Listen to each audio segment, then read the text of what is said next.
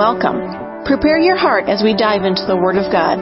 Pastor Steve of Beloved Church in Lena, Illinois is about to lead you into a life-changing encounter with grace and truth. Jesus Christ has a divine destiny perfectly orchestrated for those who are willing to be adventurous enough to receive His favor and blessing into their life. Our prayer is that you will allow the presence of the comforting Holy Spirit of God to radically display the Father's love for you. You are a part of God's beloved family, and that means you are greatly loved. Now over to Pastor Steve. We are in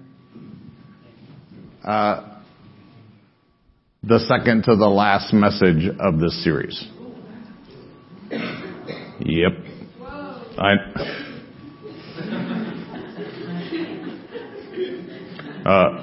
Amen. Can anybody name them all? There, just so you know, this is, I think, number 25. And yes, I can name them all. They're right here. This one is called Promotion. I've kind of built up to this one. I hope, I pray honestly, that you have understood all of the things that I've done on the dynamic of the kingdom. We started off in John chapter 3, and I tried to explain that there are people as part of Christianity that can see the kingdom, and then there are people that are in the kingdom. The difference is born again and honestly filled with and following the Spirit. If you don't know what I'm talking about and you need to read John chapter 3 and you don't have a Bible, raise your hand, because you have got to get this. I would say the majority of the body of believers in Christianity are people looking at the kingdom. Looking at the kingdom is, well, I know God wants to heal me and I ain't healed. Well, I know God wants me prospered, but I'm not prospered. I know God wants me to have joy and peace, but I ain't got none of that stuff going on in my life. You see the kingdom. You know it's there. You know it's real. You know that it's for you. You're just not there. That's a saved and stuck believer. Somebody born again and not living in eternal life. Everybody have a Bible? All right. Then there's actually people who realize that there's this whole, realm of Christianity, which is where you actually get in it. And by getting in it, it's the same thing as like saying, everybody in here knows that there's oceans. But only the people that have been on a beach, that have played in the water, that have, felt the wave crash against you, only those people really, when I say ocean, you like, oh yeah, you actually have a cognitive understanding, a connection, an experience with the ocean. You can watch it on TV all you want. You can hear other people talk about it, which is a lot of Christianity. You watch it, you hear about it, you even read about it. But actually getting in the water, getting wet, getting sand in your shorts, the whole thing, understanding every part of the dynamic of that, the majority of folks don't really have a connection to that. That's being in the kingdom. And the Lord wants everybody there. Everybody has an invitation. And the problem is that the kingdom that most of us have lived in for the majority of our lives is a kingdom of our own building. We built it. We've made our emotional life the way that it is. We've allowed ourselves to be victimized by people and situations and stuff and things. We've chosen our own career paths or been thrust into one, and you say, wow, since I make money here. Nobody, when you were a kid, I will guarantee that there probably isn't a single person in this room that when you were 5 years old and someone said, hey, what do you want to be when you grow up? That you're actually doing that. Because you just got a job, started making some money, and you got thrust into life, and so now you're basically just a cog in the wheel. You're a slave in the system. And then we try to spiritualize it. Well, I'm doing good stuff with my money. Okay. You weren't called to do good stuff with your money. You were called to be who you were created to be. Amen. That self-created kingdom that the majority of people live in, honestly, is more attractive than the actual kingdom that God created for us to live in. And I know that this is probably shocking or offensive, or you're probably even disagreeing with me. But I'm telling you, I've been doing ministry for 24 years. And I cannot tell you, Larry and I were just talking about, where's Larry? There you are. Hey. Larry and I were just talking about this last week. Because Larry, Stacy, Mom, Cinderella, there's just a few, literally just this little tiny number of people that were here from the very beginning. And the Downses, I seen you looking. Zach, the Downs family has 7 children, and so there's 9 total. And Zach, the oldest son, was the first one to ever stumble into Beloved Church when we were having church in the funeral home in Pearl City. And he, by stumbling in, he could have potentially been chasing my cute niece. And I won't look at him because he'll give me the evil eye. And then he got super in love with Jesus and forgot about my niece, which probably worked out well because now he's got 2 really cutesy kids and an amazing wife and a life all to his own. So I'm really glad for the reason that he came, but I'm really even gladder, is that a good word? That he stayed for what he stayed for. Anyway, so Larry and the Downses and Stace and Mom and Cinderella were here from the very get-go. And me and Larry were just talking about this last week that he's like, since I've been coming, we have probably seen about 500 different people come through. Come in, hear the greatest sermon ever, send you thank you cards, and then get offended about whatever, and then they're gone. And I'm like, yeah, the lifespan in a Spirit-filled church that actually has the Holy Spirit moving amongst them is about 6 months. It's about 6 months. Some people stretch it out to a year. But the reality is in a Spirit-filled church, when you start teaching people to hear the voice of God, what they do is they start saying that the voice of God is leading me to do my thing because it's going to make me feel better. That's not the Holy Spirit. That's that old kingdom calling you back. God's kingdom is, just like I said, it's you allowing Him to assemble you where you're supposed to be. You don't tell Him where you want to be. It's funny. You guys all know that I used to run business. I had a large position in a big $1 billion company, and it was always comical to me how many people would come to me and they said, well, okay, let me tell you what I can do for you. Let me tell you what I'm going to add to your organization. Let me tell you all the great things I'm going to change and develop because obviously you're an ignoramus and I've been sent by God to come and help you out. I'm always like, oh, God bless you. Thank you for coming, and you're not hired. And I wonder how many of us come to God that way. God, here I am. That's right. Took me a while to get here, but here I am. I'm here to fix your kingdom for you. You just line them up, and I'll get them all fixed for you. Jesus, stand back. Watch this. And God is way more gracious than I am. God will be like, oh, that's so cute. You just go ahead. Oh, did you fall down? Yep, I'll help you with your little scraped knee. And look at you cry and cry. Isn't that glorious? I would be like, hey, you fell down. How's your knee feel? Difference between me and Jesus.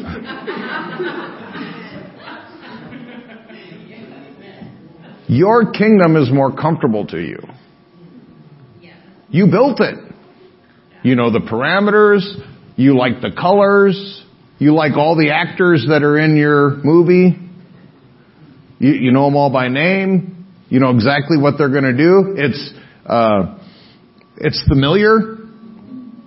You know how, when they do this, then I'm going to do this. And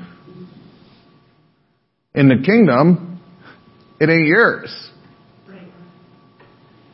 There's all of these things that are way different than everything you've experienced in your life. Somebody else is in charge. That by itself, to all of our American ears, is enough to keep us out. Because you have to be in charge of your life.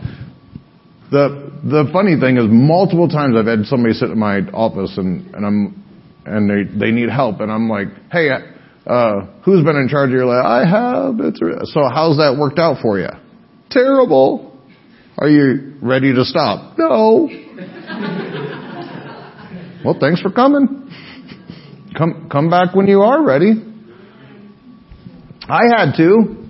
The life that Steve Castle built. Ooh. Praise God, that guy's dead. Man, he was a terrible jerk. Filthy, nasty, disgusting. Here's how terrible he was. Mom barely loved him. All of you that know me, she only loved me cause she had to. Like, it was required by law to love me. I can't kill him. He's my kid. Guess I'll have to let him. But I was that terrible. Thank God he's dead. And when I switched over, I'm like, hey, look at this awesome kingdom. And then I destroyed it and burned it to the ground and buried it in the depths of hell. And then I started entering again. I'm like, oh, this is way better.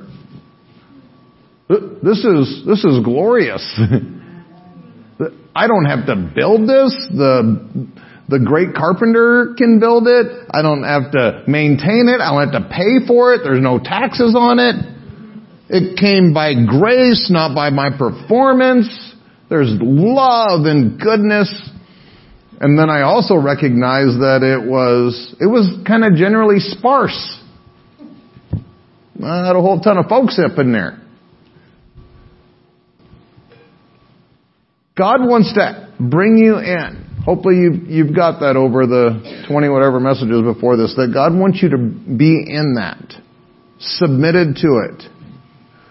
Really honestly, getting through those gates is going to be the process of humility and submission. And you've heard this in probably every message that I preached. And everybody nods and everybody amens. Humility, submission. We're with you, Pastor. We're good Christians. Okay. Let me ask you this. Don't answer. Answer up here to yourself. How much does your life look like it? How much divine health are you living in? How much legitimate prosperity, not money, prosperity, are you living in? How much peace? How much joy? How much are you surrounded by authentic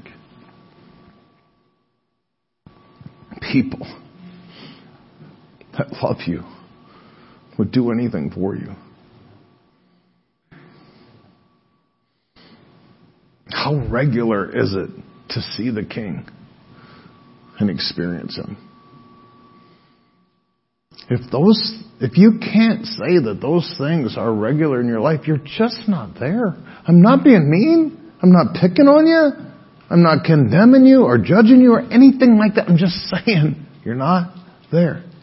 Which means submission and humility is just something that you are not capable of at this moment.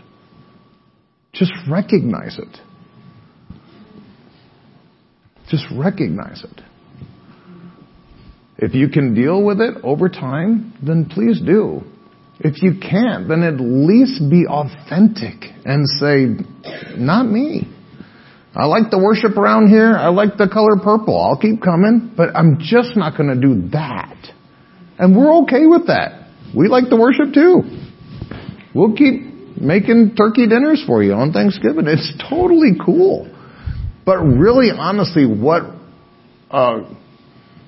energizes all of us?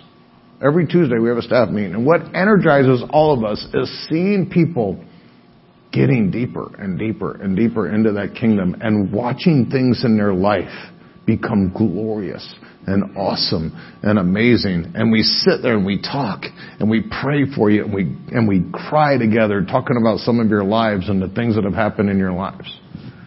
And you can come and you can hang out. You can be a spectator. You can sit in the stands and you can watch the game and you can cheer us on. And that's cool. That's totally cool. But we don't want to be cheered on. We don't want to win. We want you to win. That's being in the kingdom. It takes submission and humility to go through those gates. Once you're in there, the Lord wants to promote you. And that's the title of today's message is promotion. And I know this sounds kind of contrary to grace because grace is God's unearned, unmerited favor, which means you can't earn it. You can't do anything to get it. You can't do anything to get rid of it. But there are things you can do to cooperate with it. God showers grace on everybody equally. But people do not receive equally. God loves us all the same, but not all of us are loved by God the same. God desires incredible, successful lives for everybody in here equally. And a ton of people are absolutely destroyed. There are people in this room that are living zombie lives. Wake up, do the thing, clock in, clock out, finish the thing, go home, and try to inoculate yourself with a glowing screen or a six-pack or whatever your thing is. It is not what you were created to do. You're created to live a divine life, to have a divine marriage, divine health, divine prosperity, divine joy, divine peace. And He makes that freely available to everyone. But not everyone receives it. He wants to promote you in His kingdom. He wants to take you from outside the kingdom staring at it, saying, wow, these are the most beautiful walls, and look at that big pearl gate.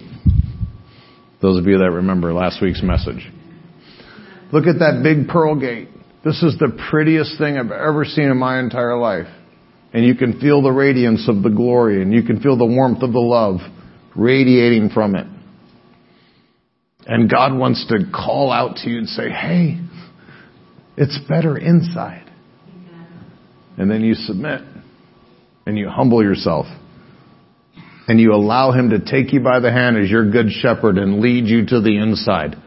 But it's not just being on the inside, because there's all these things in the kingdom. There's a doorkeeper. And the psalmist said, it's better to be a doorkeeper for a day than 1,000 days elsewhere. And that is totally true. Totally true. And if that was all that I could ever achieve, a doorkeeper is awesome.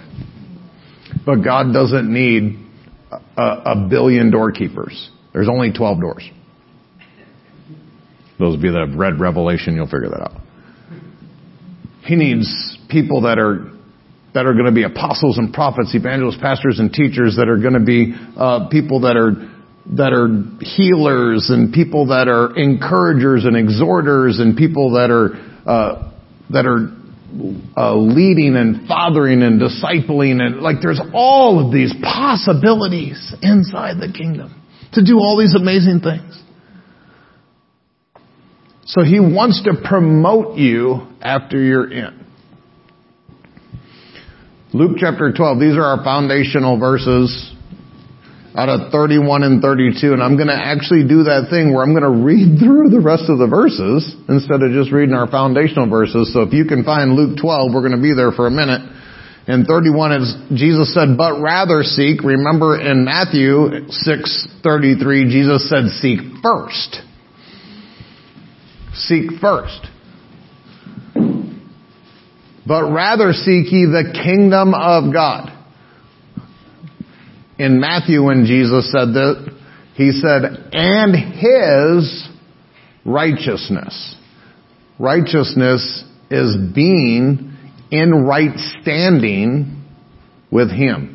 If I'm righteous with Josiah, that means that Josiah believes that I am in right standing with him. So having righteousness of God or in God means that you're in right standing with God. The word righteousness actually is a legal term, which means after a thorough investigation, you have been found to have no guilt. You have been found to have no guilt. Or in other words, you are innocent. After a thorough investigation, you've been declared innocent. That's actually what righteousness, because righteousness and justification are the same thing. You've been declared to be innocent. So when you have the righteousness of God, that means God did a thorough investigation. And then God declared you innocent of everything that you've been charged with. The reason you're innocent is because someone else paid for it. And you cannot have double jeopardy in the kingdom. So seek His kingdom, not yours, His kingdom and His righteousness. You have to allow God to minister to you your innocence. You look at yourself in the mirror, you don't see innocent. You reflect on your day at the end of the night, and you probably are not reflecting on all of the innocence. You have to seek this. It doesn't come natural. When you do, all of the gifts that God has for you to manifest in this natural life will be added to you. So if they're not being added to you, then you're probably not doing your part. God is faithful. He'll do His part. Promise. Scout's honor. God will do His part. If you are cooperating with your part. Ephesians 2, 8, 9, and 10 says, "For it is by grace that you are saved through faith." Through faith. It's not just grace. If it's just grace, everybody would be saved, everybody would be healed, everybody would be happy, everybody would be awesome. Can anybody know that that's not the case? Especially in the church. You are saved by grace. Grace is God's part. Free, unmerited favor. Jesus is the grace of God. Through faith. Faith is your part. So God dispenses grace, and then you believe that God has brought grace to your life, and then by faith you reach out and you receive the grace that He has and you bring it into your life, and then salvation takes place. Salvation of your soul, salvation of your marriage, salvation of your emotions, salvation of your finances, salvation of your body. It's all sozo. Different aspects of the same reality. Colossians 2:6 says that as you have received Christ Jesus the Lord, walk in Him. Which means the same way that we came to Him by grace through faith is the same way that we walk every single day. You don't ever mature to the place where you don't need grace. And you don't ever mature to the place where you don't need faith. For by grace you are saved through faith, and that not of yourself. It is a gift of God, not of works, lest any man should boast. And, here's the important part, we are created unto good works. Amen. A lot of people separate that. They think, well, I'm saved. That's it. I've achieved. No, you got a toe in the kingdom. There's all of this amazing universe that God wants you to experience. You are His workmanship, created in Christ Jesus unto good works. If you are not doing His works, if they are not manifested in your life on a regular basis, then you really truly haven't walked out the salvation that God has for you. So back to our core verses, God will add all of these things to you as you are doing these other things. The next verse says, fear not, little flock. Man, this is such a blessing to me. The majority of people make decisions in their life based upon fear and money. Those are the two reasons that people make 95% of their decisions. And I have been very purposeful, and I ain't making any of my decisions in my life based upon either of those two.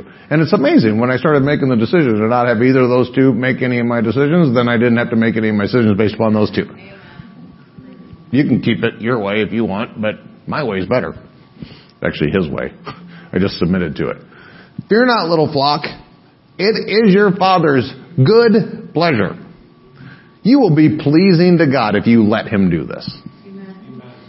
Most people won't. They bite the hand that feeds them. Amen. But if you let Him, you will experience His pleasure.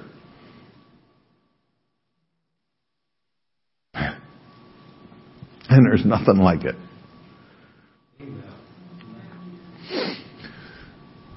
It is His pleasure to give you the kingdom. So I'm going to read through 33 to 38 without stopping.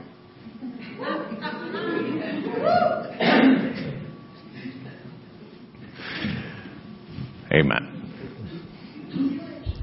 Sell that you have and give alms. I'm resisting.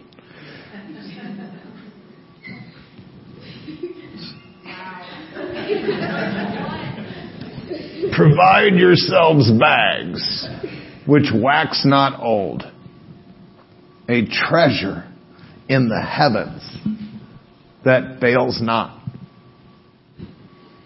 where no thief approaches, neither moth corrupts. For where your treasure is, there will your heart be also. I am going to stop here. I want to highlight this because this is so important. I do this all the time. I know where my heart is based upon things that I'm treasuring. You know, and what's one of the things that's so sad to me about this is there are people in this room and on our YouTube channel that their treasure is a job. A dirty job where they accomplish nothing. They're literally just doing the task because they're getting the X dollars an hour. Or their heart is in a sports team. I don't even have a grid for that. There are people that, if you've had a sports team, if you've been a fan of a sports team for 10 years, you're a Green Bay Packer fan for 10 years, which is a sports team, I guess. There probably isn't a single starting player on that team that has been on that for 10 years. Which means that you don't actually have value for the people. You literally have value for a logo. And your value for that logo is greater than your value for Jesus. And this is such an important principle. Your treasure, you could bring me your checkbook register and I can tell you what you treasure. You can bring me a legitimate and honest report of your time and I can tell you what you treasure.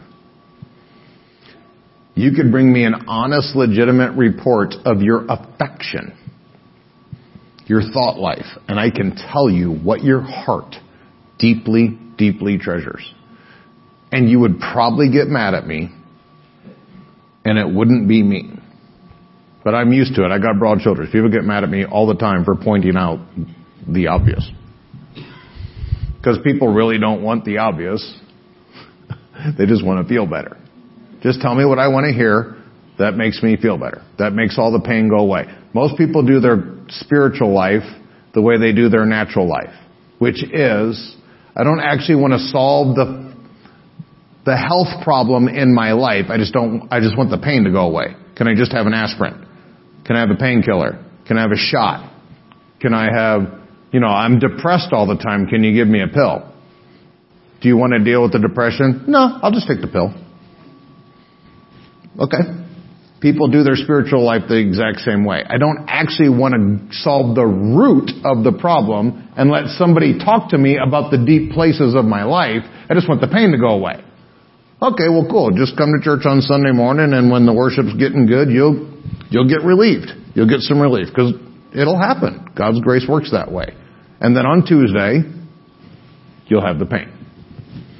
And then you can't wait for Sunday so you can get another shot of the painkiller.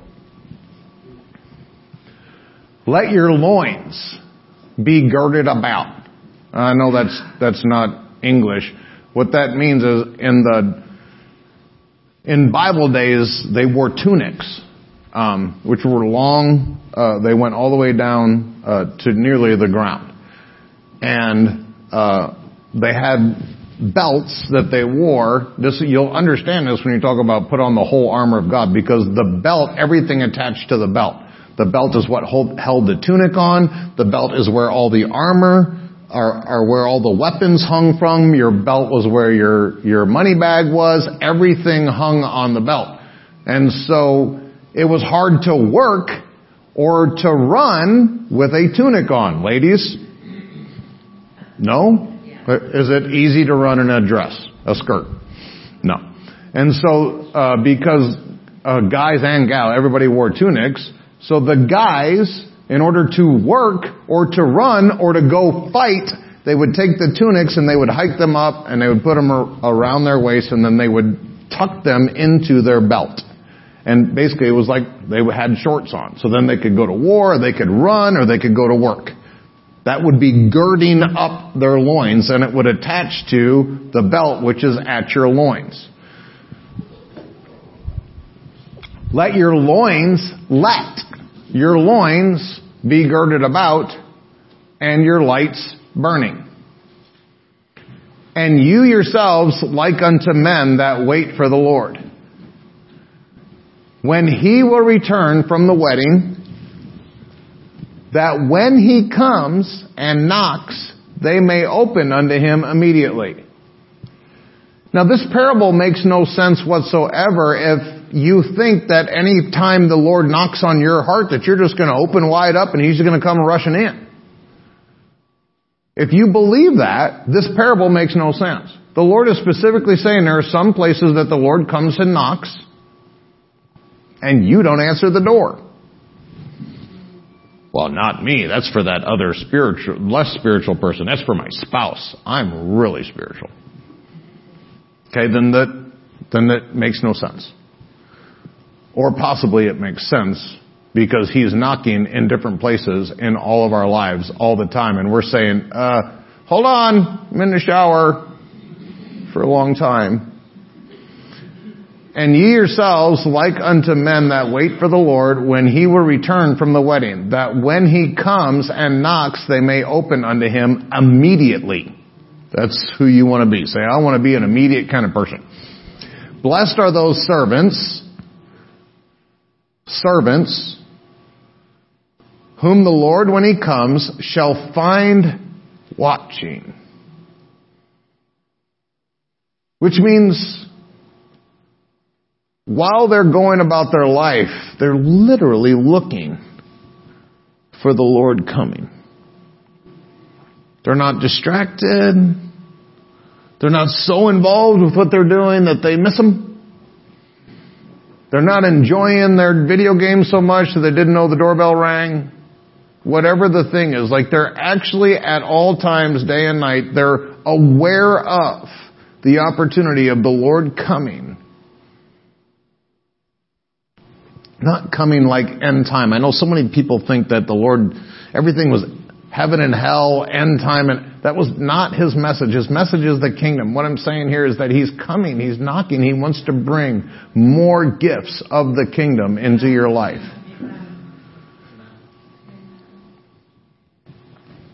Blessed are those servants whom the Lord, when He comes, shall find watching.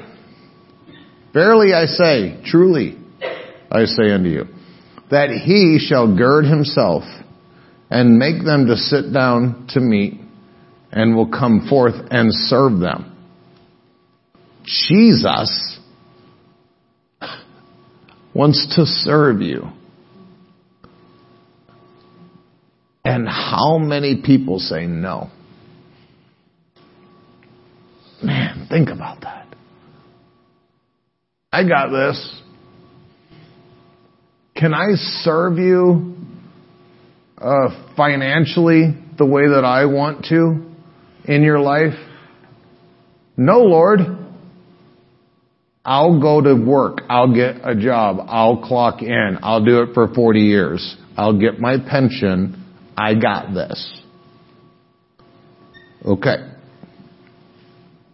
But since you're here, can you take me to heaven when I die? Okay. If that's what you want, I'll serve you in that way.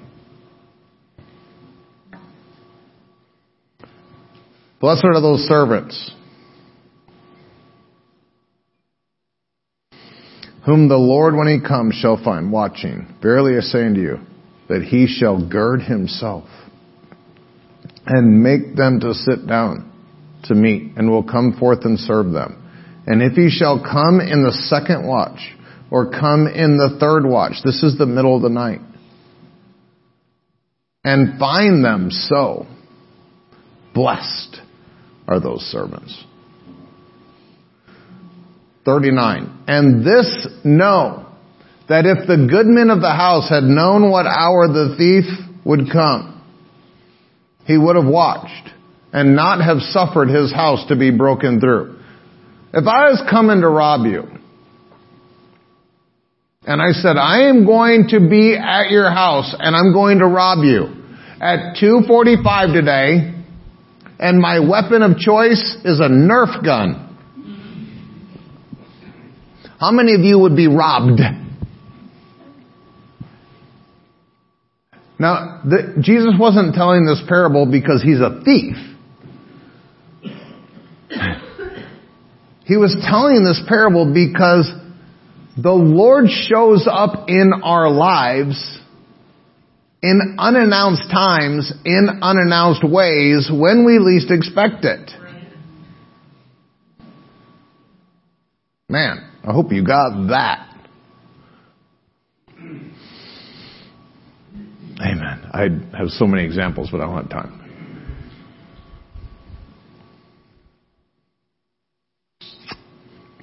Be therefore ready also, for the Son of Man comes at an hour when you think not. Not when he thinks not. When you think not. This is so hard to move on.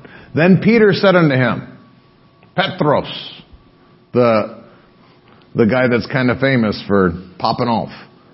Then Peter said unto him, Lord, do you speak this parable unto us, or even to all? Most people skim right over this. Peter and the other 11 were it was a normal thing for them to get special teaching and training.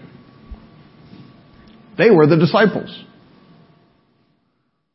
They were so accustomed to it that Peter had to hey, hold on. Are you telling this parable just to us like the 11? Or are you telling this parable because it applies to anybody, anywhere? Here's why I want to point that out. People who are not being discipled, you just get the generic. Amen. The reason people don't get discipled is because being discipled is hard.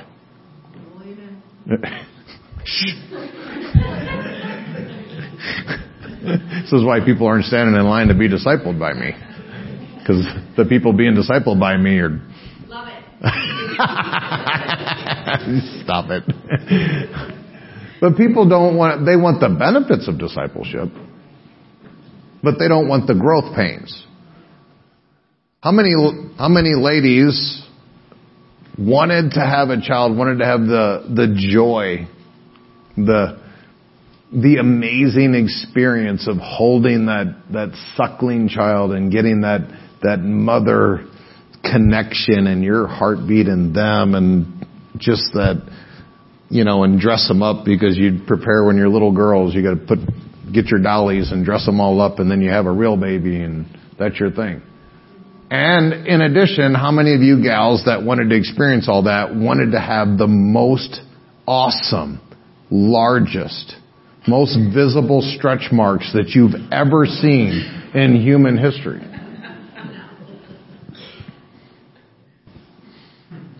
They go together.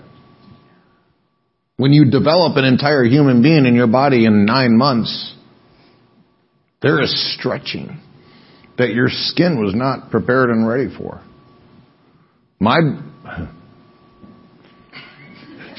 She's giving me the eye.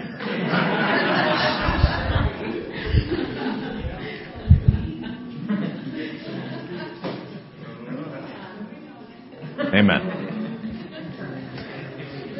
Okay, let me say this. I think my wife's stretch marks are beautiful. Beautiful. I love them. Those stretch marks are the scars of her being a mother and giving me my children that I adore. Every time I look at them, I'm like, that's what my wife went through to make me a father and to give me my children. I think they are glorious. There are scars in heaven that only one person has. His name is Jesus.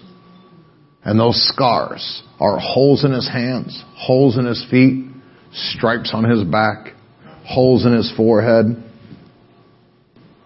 for you. And literally, if you read in Revelations, it says that they glow. He emanates the light and the glory of God from those scars because they were purchasing different parts of your life. In the same way that those stretch marks on my wife was her purchasing my children. In the same way, in the Spirit, as you allow the Lord to disciple and stretch you, you'll look back at those places where you were stretched in the future and you say, man, I am so glad I went through that. And most people won't. Most people won't. They'll have a barren womb and keep their cutesy little skin.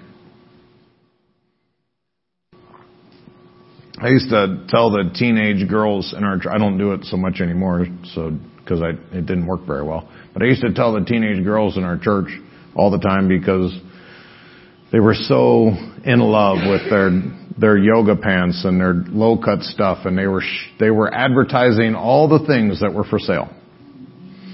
And I used to tell them, I said, whatever you advertise for sale, don't be shocked that you get a buyer. And when that person buys that, because they don't want your heart, they want that. When they buy that, and in 10 years when that doesn't look like that, don't get mad that you get dumped for the other person that's advertising that.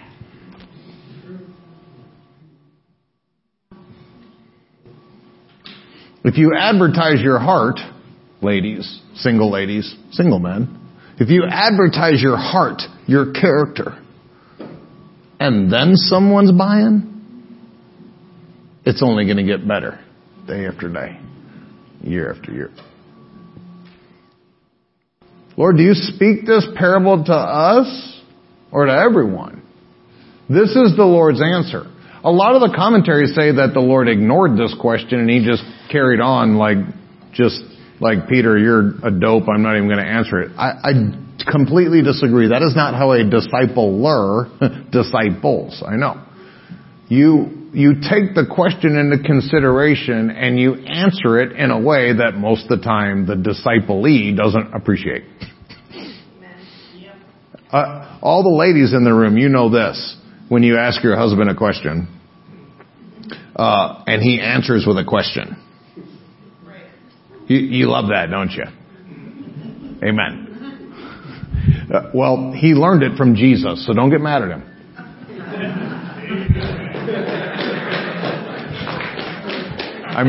I'm protecting myself with that. That was a little selfish. We're going to move on. Verse 42, and the Lord said, who then is that faithful and wise steward? Faithful, wise steward.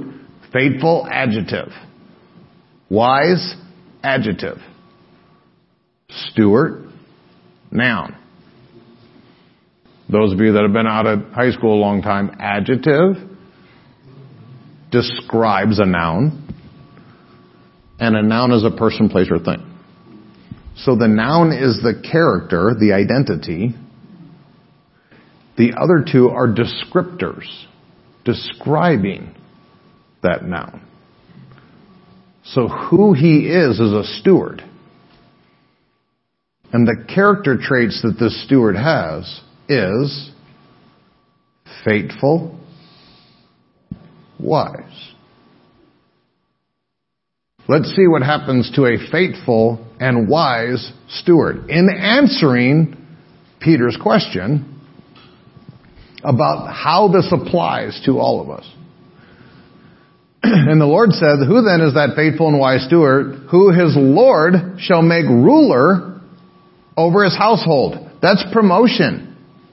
That's promotion. Ruler over a household is way different than looking at the kingdom from afar, or even being in the kingdom and knowing that you're there. Ruling over a household is like a big deal. And I know some people don't really want to get to be a big deal in the kingdom, but some of us, like, we're all in. We want to be this. Like, that's why you're here today. Some of you are here maybe checking the box. But some of you are actually here because you want to have all of these things take place in your life. You want to see the fruit of everything that the Lord died to give. You want Him to be the root and you be the branch. You want everything that He bled for happen in your life. I'm speaking to you because you want to be promoted in the kingdom. And the Lord said, who then is that faithful and wise steward, whom his Lord shall make ruler over his household? The reason that he is a ruler of the household is to give to them, the people in the household, their portion of meat in due season. So promotion in the kingdom is you get to minister to more people. Yay! Because a lot of people don't want anything to do with people. When I was in Bible college, one of the teachers came in and God bless him, I will never name his name. And he said, ministry would be great if it wasn't for the people. And I know it's funny. And we all laughed. And then I went home that day and I'm like, there would be no ministry if it wasn't for the people. There'd be no Jesus if it wasn't for the people. There'd be no nothing if it wasn't for the people. Which is how most people's lives are. You're not really concerned about people. You're concerned about you, so your life is zero. It's a nada. Because it's about people. It's always about people. We turn it into stuff. Well, if I just had a bigger house and a better job and more money and a nicer car and and by yourself. All alone. In your little prison cell with your nice car. Blessed is that servant. The word servant is doulios in the Greek. It means slave.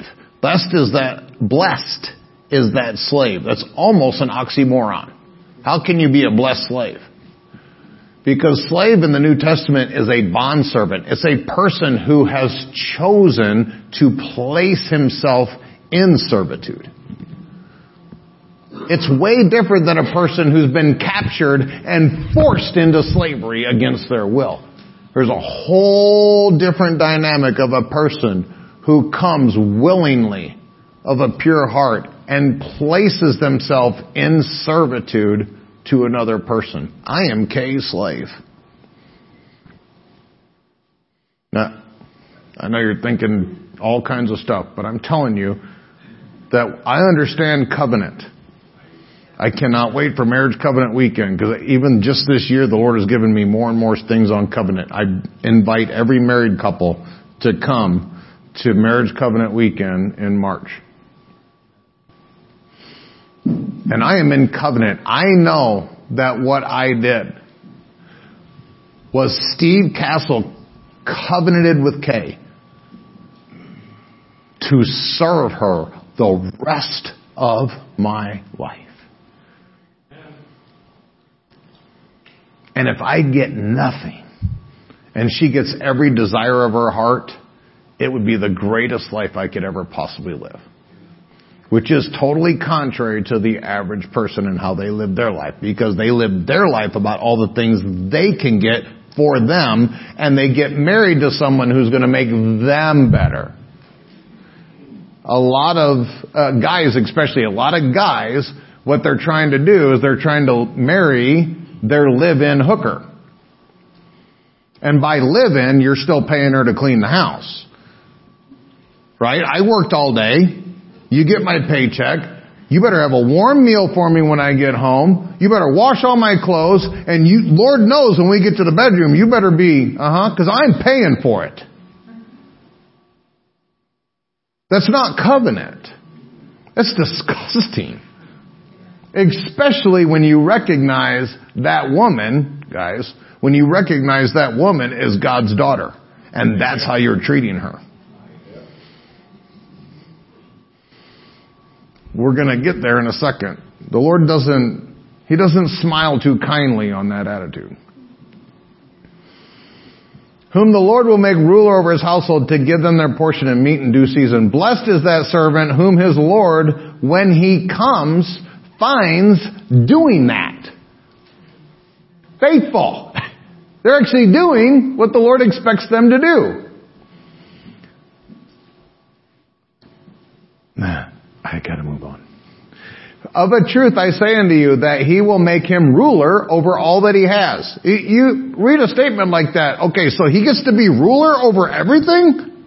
Because he was doing what he was told to do? This is not okay in today's society. In today's society, you do one good thing, and we need to throw you a thank you party and give you a bonus, and you get cards, and everybody has to gather around you and pat you on the back. The Lord doesn't do the same thing. He doesn't sit around and appreciating you all day long. Those of you that know me, there's no birthdays in the Bible. Only you are so self-centered that you got to have somebody celebrate the day you were born. I got news for you. Your mom wasn't super celebrating that day. And she was way more engaged. The fact that we literally live in a society that you have to celebrate me. Today's my day. Celebrate me. Do great things for me. Buy me gifts. Make me feel awesome. And now literally, I was sitting in a church service one day when the preacher got up and says, wow, I'm such a great guy that I literally have a birthday month. My wife gets gifts every day of the month. I do things for her every day of the month. And I'm like, man, your wife is the most self-centered little, bless her darling heart.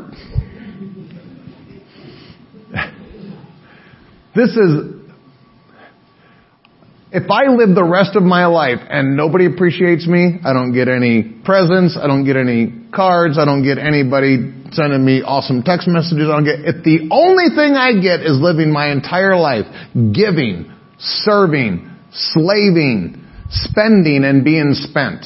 If the only thing I get is the Lord's appreciation when I cross the finish line, I got news for you. He's got about 1 trillion years to show me how much he appreciated that. So why would I give a rip about the 40 here? And most people can't think that way.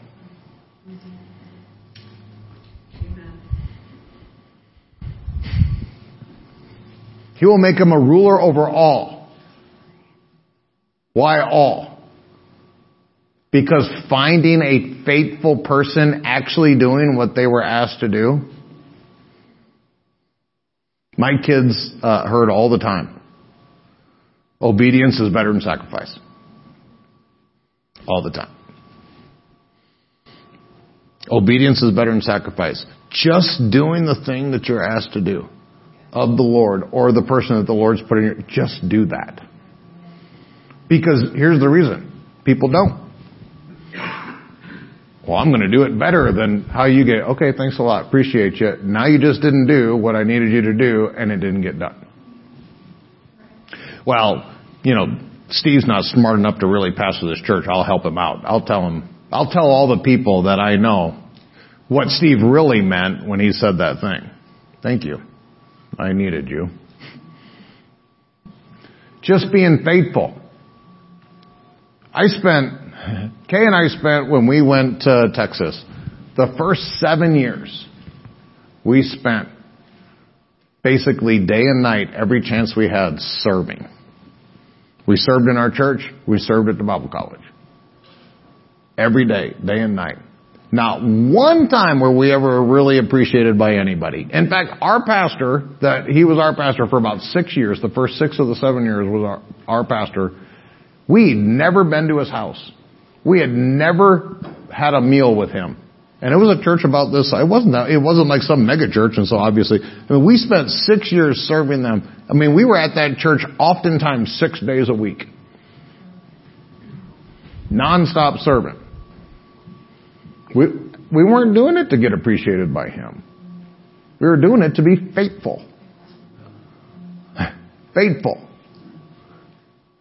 Faithfulness. You know how rare faithful is? If you don't know, guess what the divorce rate is?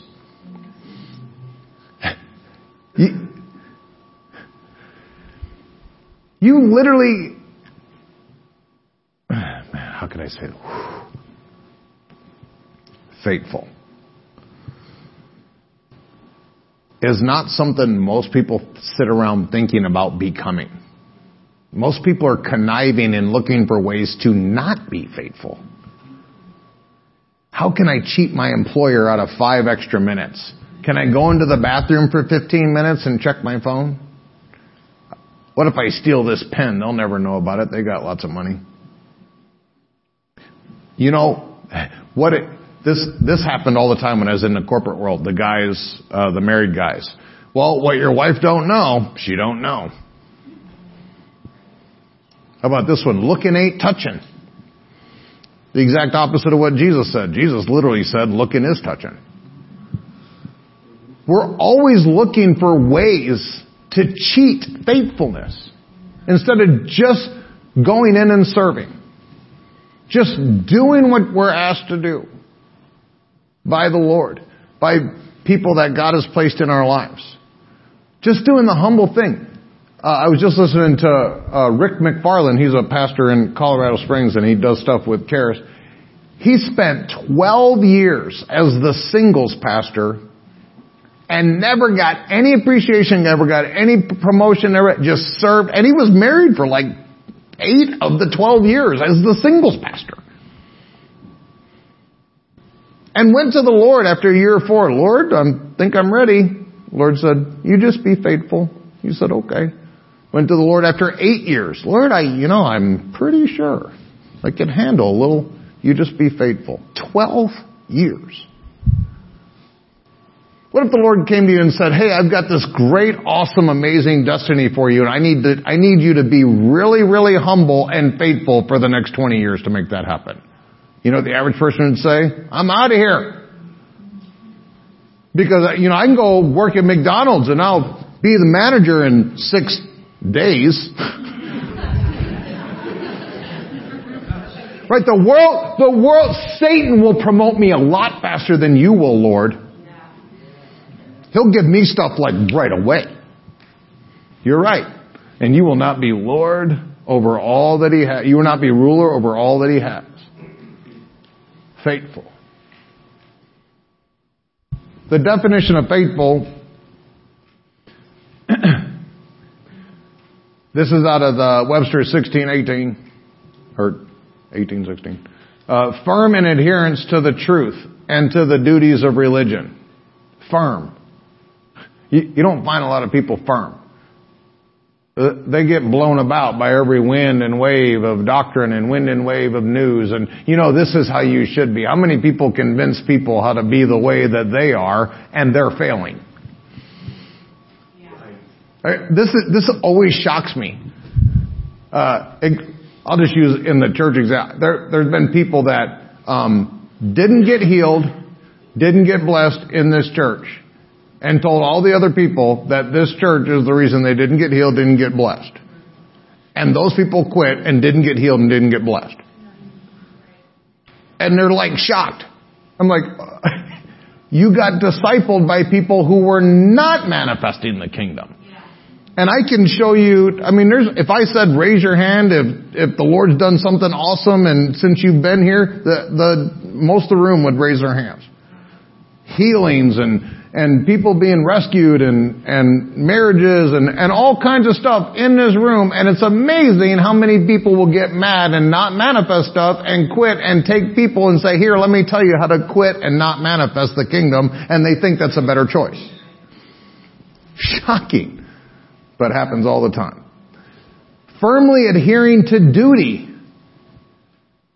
of true fidelity.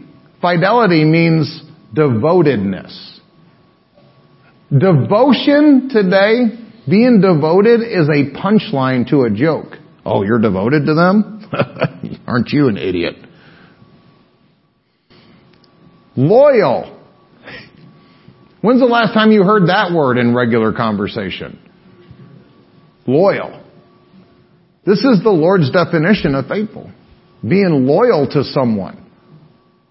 There are people in this room, I will guarantee there are people in this room that you won't say a word about them in my presence. I'll guarantee it. Because you'll either get rebuked or you'll be spitting out teeth, depending on what you're saying. You will not, because I am loyal to those people. To the death, if necessary. And people don't live that way anymore. There used to be a time in our nation where you could shake someone's hand and say, hey, I'll do this. Hey, I'll be there when you need me. If you call me, I'll show up. In fact, when we went through all the stuff that we had, there was multiple people in my life that said, Pastor, I'd take a bullet for you. I'd go anywhere. I'd go to jail for you. And then when I almost went to jail, guess where they went? I think we're being called by God to start another church. Oh yeah, look how that worked. Amen. It's really easy being married when everything's awesome. You got all the money and all of her parts are perfect and she tells you how awesome you are all the time and there's no in-laws. You know what takes loyalty, devotedness, allegiance, faithfulness? It's pushing through the hard things. It's when it doesn't work. It's when you disagree. It's when you don't like the stuff. Anybody can submit when they're getting what they want. That's why submission is not done.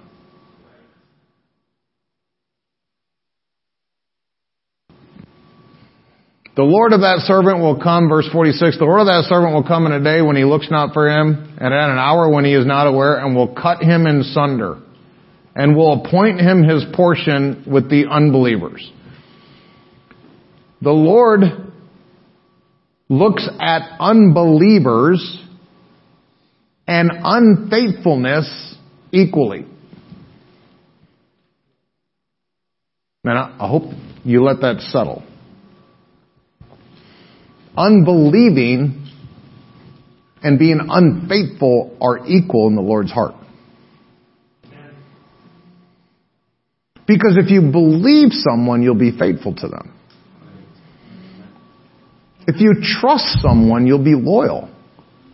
I trust Kay with everything. It says in Proverbs 31, my wife is definitely a Proverbs 31 woman, and it says her husband's heart doth safely trust in her. It's kind of King James, but what that means is I can tell her anything. I can tell her if I'm struggling. I can tell her stuff that's going on. I can tell her stuff that people have done or said to me. I can trust her with. She wouldn't turn around and say, well, you told me that one thing 6 months ago. Wham! Beat me up over it. She would never do that. Neither would Jesus. You can safely trust in Jesus. He's not going to say, well, remember that stupid sin you did 4 years? Mm-hmm. I remember. He doesn't remember our faults. Agape, if you read 1 Corinthians 13, it says that agape keeps no record of wrongs. All of you in here that are keeping records of wrongs on those people that you quote unquote love, that ain't love. That's satanic. Satan keeps record of wrongs because he's the accuser of the brethren. So if you're keeping a record of wrong and you're using it to accuse someone, that is satanic. Amen. Good word, Pastor. No, really. Verse 47, and that servant which knew his Lord's will and prepared not himself, neither did according to his will, shall be beaten with many stripes. Amen. How many have that on your refrigerator? But he that knew not and did commit things worthy of stripes shall be beaten with few stripes. For unto whomsoever much is given, of him shall much be required. And to whom men have committed much, of him they will ask the more.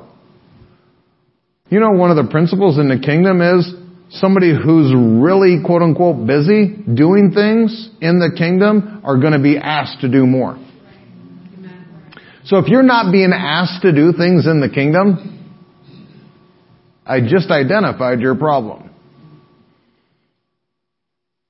When we went through the stuff that we went through, and we started to get on the winning side, praise Jesus, I remember I was standing out on my patio, and I was staring up at the stars. I do that nearly every night. I'd go outside and stare at the stars, and just, it's quiet, and I was staring at the stars, and I was kind of like, almost kind of like war weary. Like, Lord, I mean, it was terrible for a long time. And just stuff, I couldn't believe some of the things that people said, and some of the people that were quote unquote close to me, some of the things they did, it was just terrible.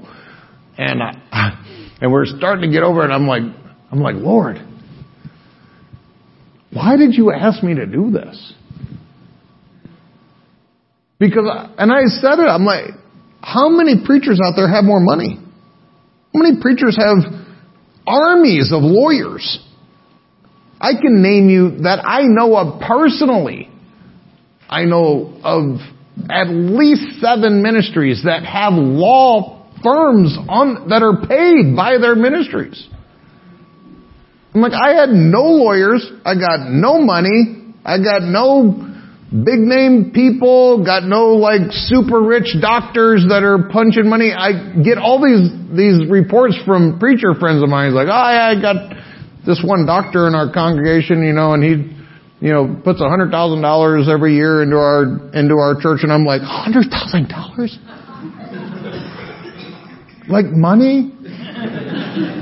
Like we barely have $1,000 check ever. I'm like, man, one day, Lord, we'll have a check that's got zeros.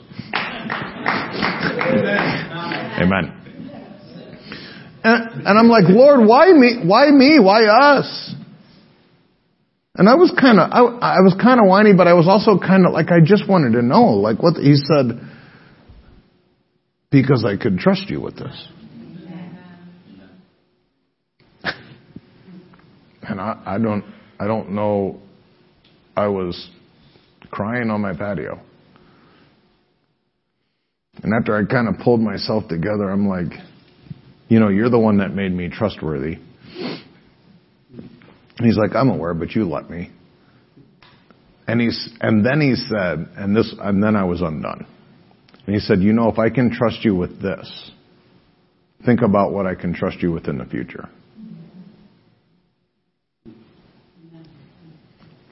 I don't know.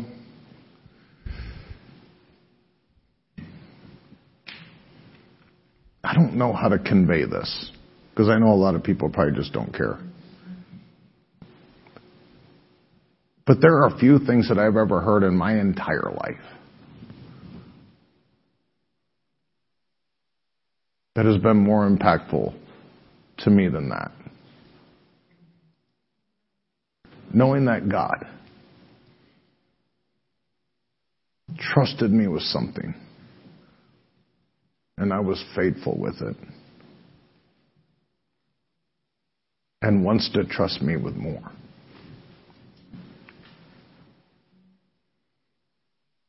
I don't know who your guy or your gal is that would show up at your doorstep. President Trump or the CEO of whatever corporation. They say, hey, I handpicked you and I got this really special assignment. And only you can do this. And I want to know if you'd be willing to do it. I'd say the majority of you would say, of course, because you have more honor and more value for that person and that thing.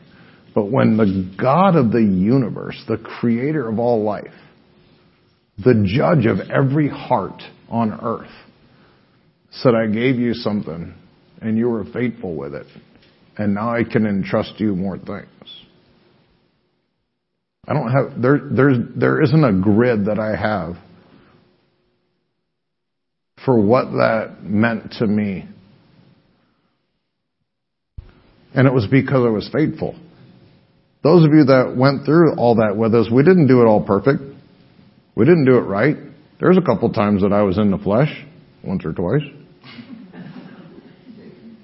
It's not about being perfect at it. It's about being faithful.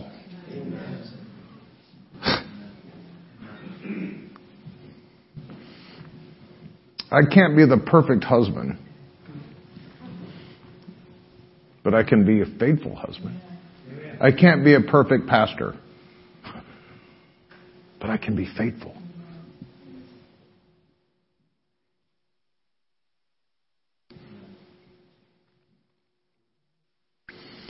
In 1 Corinthians chapter 4, verse 1 and 2, it says, let a man so account of us.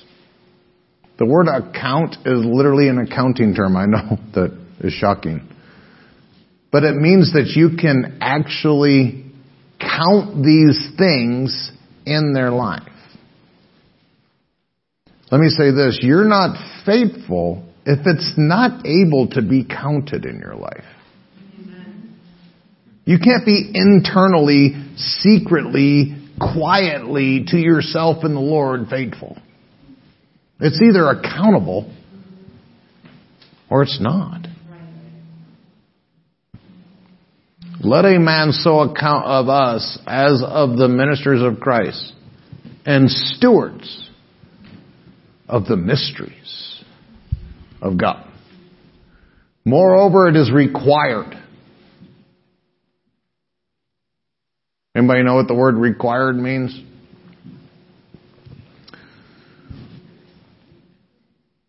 It means what you think it does. It means you're not getting there without it. And this is why a lot of people aren't getting there.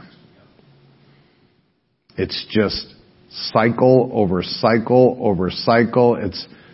For some of you, maybe it's a 6-month cycle. For some of you, maybe it's a 6-year cycle. But it's just, you go, you rise, you hit that top and you fall, and then it goes back down into the and then you kind of figure it out, and then, all right, I'm back to start. Rise, fall, rise, fall. 6 years, 12 years, 18 years. And some of us get so used to it, we literally create doctrines. Right? The Lord will take you up into the mountains, but it's in the valley where all the growth happens. The Lord wants to take you through the Red Sea, and then He takes you into the wilderness. 40 years in the wilderness. No, they spent 40 years in the wilderness because they were rebellious and unfaithful. So if you're in the wilderness, it's because you're rebellious and unfaithful. Don't get mad. Read the Bible. It is required of servants that a man be found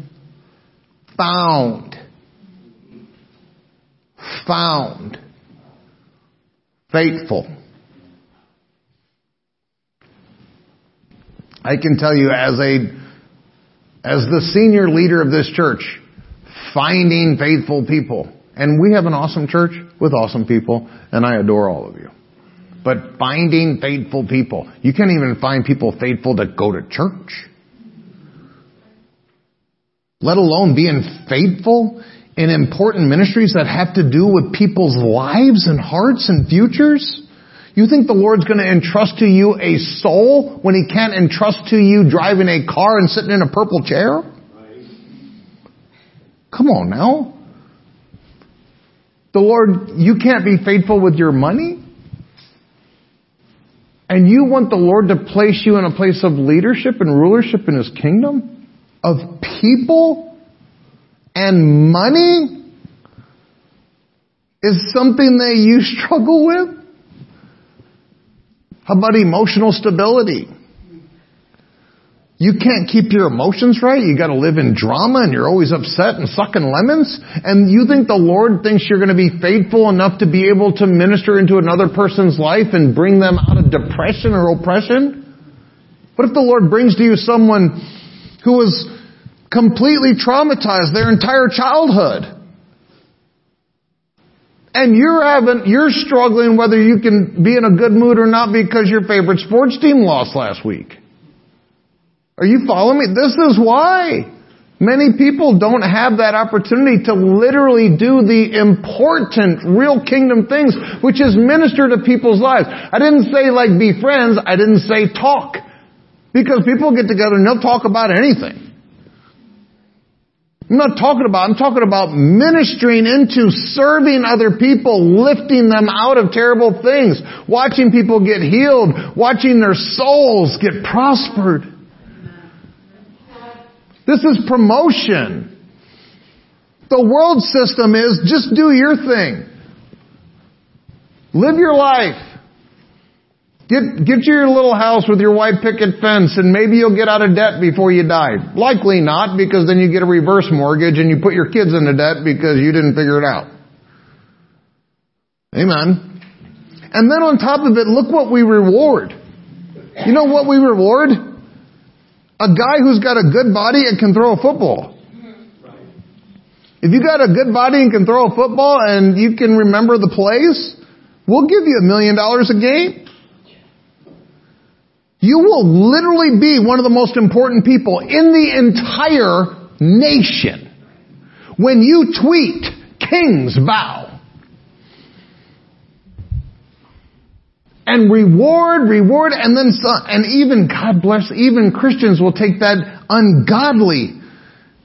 And oftentimes someone who's sold their soul to Satan, it could be a human trafficker, a pedophile, and they'll put that person's name on you. And wear it around like a badge of honor. Look who I support. I paid $127 for this jersey. And this guy can throw a football?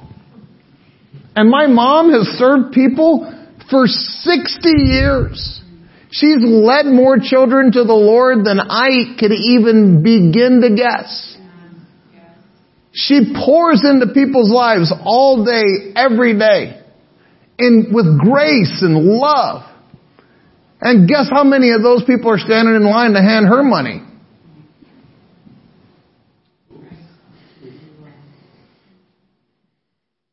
Somebody who's ministered to hundreds or thousands of people, lived her whole life faithful to the Lord.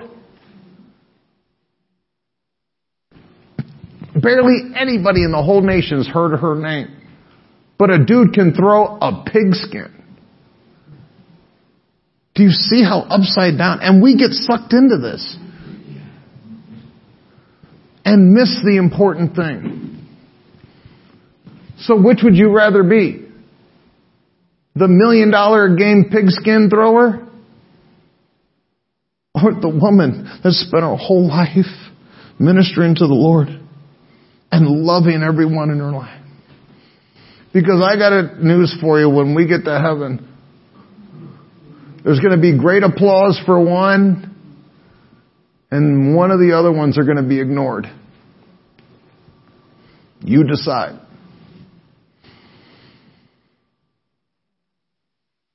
Faithful.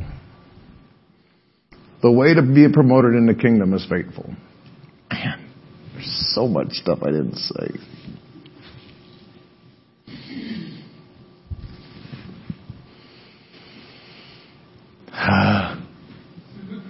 Praise Jesus. I'm I'm ministering. That's hard to do right there. I'm ministering this because you have this in you. But if you don't develop this, if you don't push through, all of the plastic and the fake and the quitsy idea that the world has. As an employer, I can tell you this. The recidivism rate, the quitsy rate, as soon as one little thing is wrong, I don't like the way pastor said that. I'm out of here. I'm going to go find me another church. The fact that you can quit people like that tells you what your value for people is.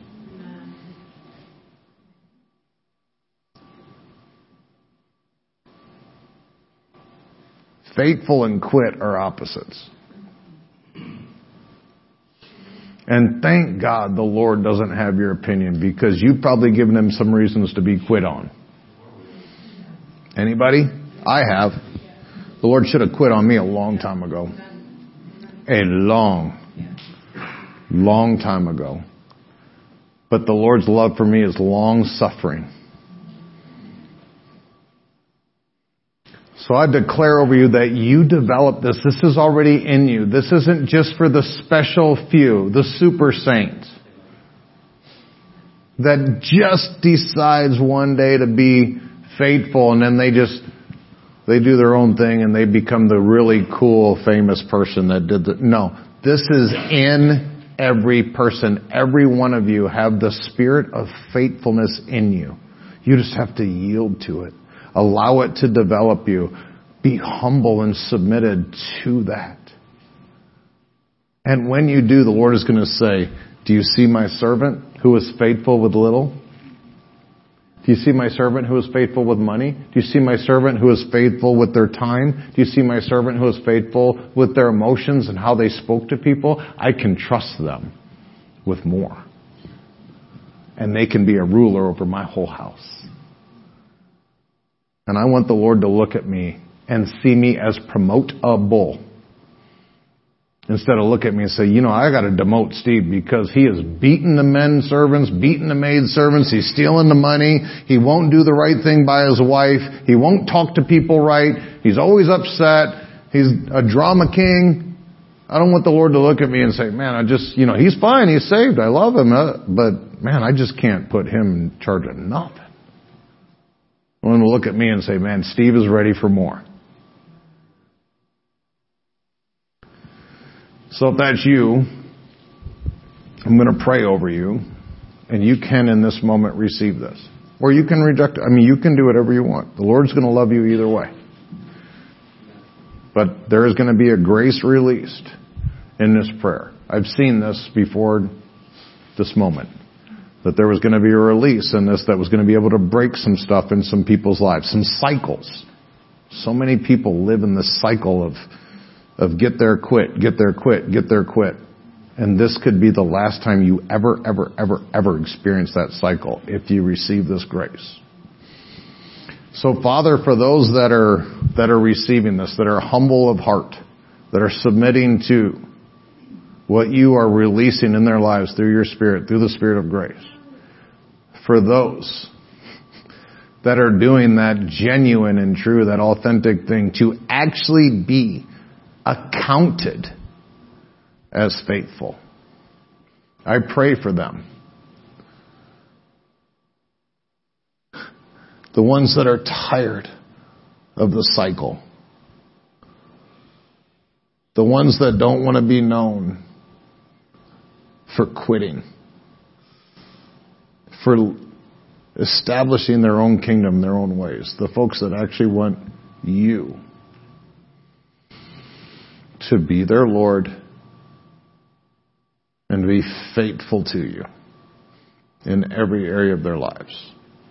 That this manifests in their marriage. This manifests in their finances. This manifests in their mentalities. This manifests in their homes with their children. I thank you, Father, that in this sweet moment that you're releasing that grace. I thank you, Jesus, that you purchased it for us on the cross. We honor you for that. We thank you in Jesus' name, amen. All right, please rise. I'd like to bless you. Thank you so much for sharing this time with us as we have encountered Jesus Christ through the ministry of His life-changing Word. If you would like to learn more about Steve Castle Ministries and Beloved Church, you can go online to stevecastle.com or belovedchurchillinois.com. You can also contact us at 815-990-0367. Always remember that you are a part of the beloved family of God, and Beloved Church is the place where you are greatly loved. Now please open your heart to receive as Pastor Steve proclaims the blessing of the Father over your life. I pray, I declare that above all things, that you allow the finished work of the cross to bring prosperity into your finances and also divine health, prospering your body. And all of these things are going to affect you in a supernatural way as you allow your soul, your mind, your will, your emotions, and your personality to be perfected in prosperity that the Father desires for you to have. We love you, and we cannot wait to see and be with you again soon. Goodbye, beloved.